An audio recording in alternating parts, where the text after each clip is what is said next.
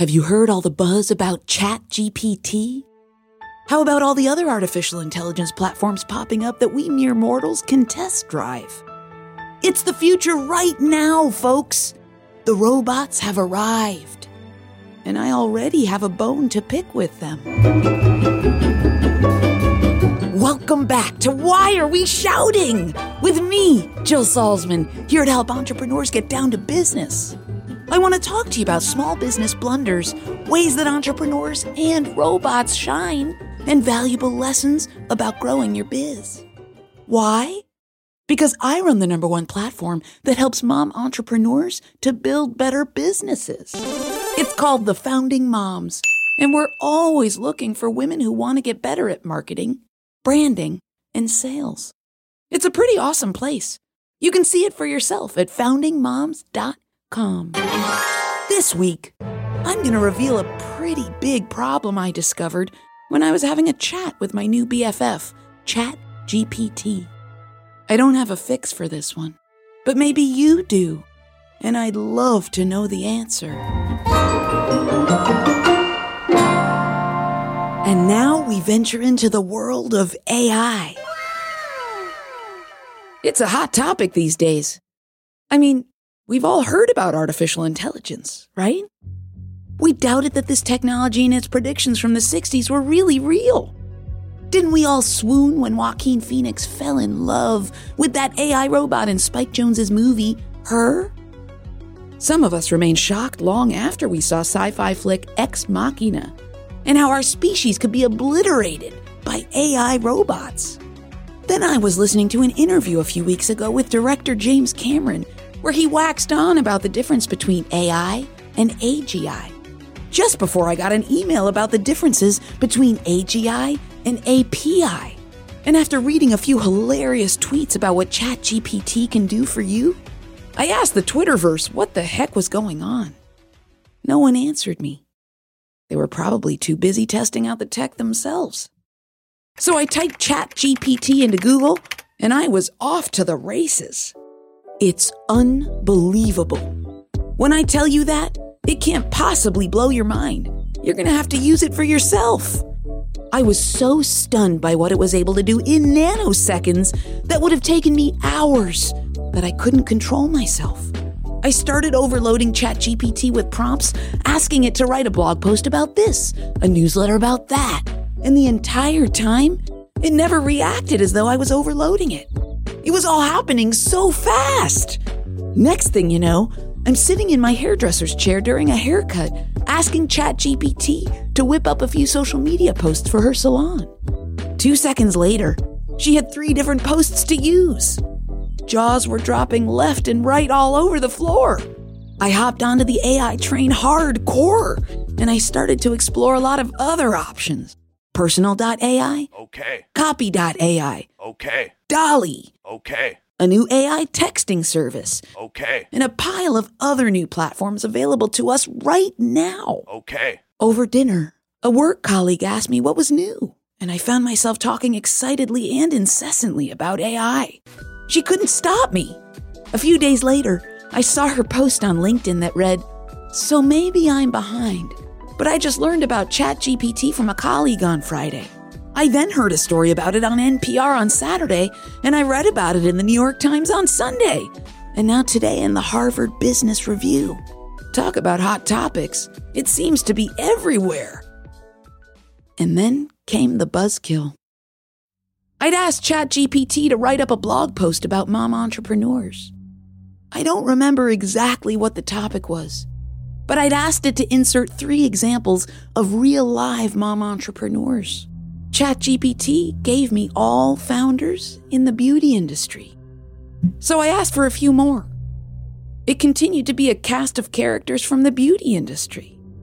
I kept getting examples of women who founded hair care companies or makeup companies or a blend of the two. That was several weeks ago. When I sat down to record this episode, which frankly I do standing up, I went back to ChatGPT. I asked for 3 examples of mom entrepreneurs. One of the results, Jessica Alba, co-founder of The Honest Company. So I asked for 3 more. I got Michelle Phan, a YouTube makeup tutorial star who co-founded Ipsy, a subscription service that provides its users beauty products. I got Rachel Zoe, fashion designer and stylist. I got Gwyneth Paltrow, founder of Goop. I mean, downhill it went. The next 3 were all celebrities. Halle Berry, Cindy Crawford. The last 10 I asked for, that response started with Oprah, the famed mom entrepreneur, right? ChatGPT threw in Martha Stewart, designer Tory Burch, Gisele Bündchen and her skincare line, Lisa Price of the beauty brand Carol's Daughter, and finally, Susan Wojcicki. I really hope I'm pronouncing that correctly. She's the CEO of YouTube, and it says she's also one of the company's first employees. Does Susan sound like an entrepreneur to you? I didn't think so. I stopped asking for examples because it got pretty disappointing. I headed straight to Twitter and I asked my followers where ChatGPT sources its data.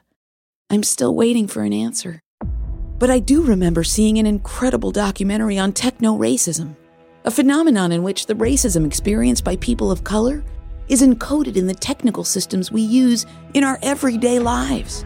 The film is called Coded Bias. It's available on Netflix, and it's pretty powerful. The companies creating AI, there are not very many of them, and they're made up of white people. The algorithms they write end up misidentifying people of color. False facial recognition has led to all kinds of biased outcomes like, unwarranted jail time. Fun stuff like that. So I began to wonder why ChatGPT was so hyper-focused on women in the beauty industry. I've worked with mom entrepreneurs every day for the past decade, and I can count on only one hand the number of beauty industry insiders I've met.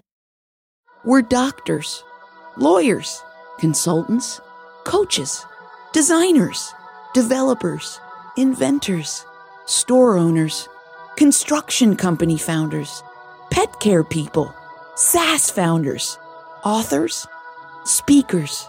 I could go on and on. If ChatGPT is supposed to be able to process millions, or is it billions, of bits of data about everything on the internet, how come it's become so hyper-focused on mom entrepreneurs as beauty experts and nothing more? This isn't rhetorical. Do you know? Referring to what I learned in Coded Bias, I can only imagine that the algorithms are biased. I don't want to lay blame as to whose fault this is. At this point, laying blame is a waste of time. Data is being poured into these technologies by the second as I speak. I asked GPT recently, where do you source your data for these examples? Here's the response I got. I do not source my data from any external sources.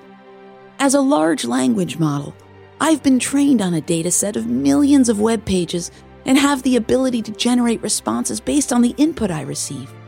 In this case, I used my knowledge and understanding of successful entrepreneurs, particularly mom entrepreneurs, to generate a list of examples for you. So I asked it, how come they're all mom entrepreneurs in the beauty industry? I apologize for the oversight, it responded. So I asked for new examples.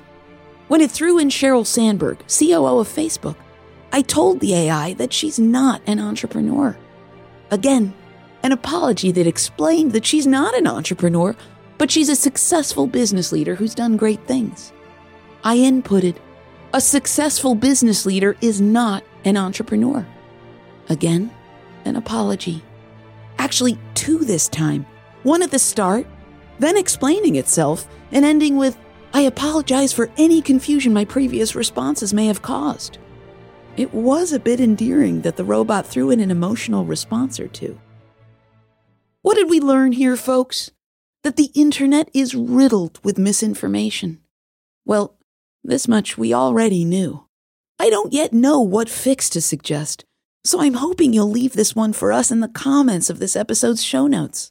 That said, ChatGPT did point me to its maker's website, so I'm off to try and find someone at OpenAI who can answer my question until I hear from you. You don't call? You don't write? Why not do both? Text or call me at 708-872-7878 and leave me a message so that I can talk to you in a future episode. Then go to ratethispodcast.com/whyareweshouting and leave a review.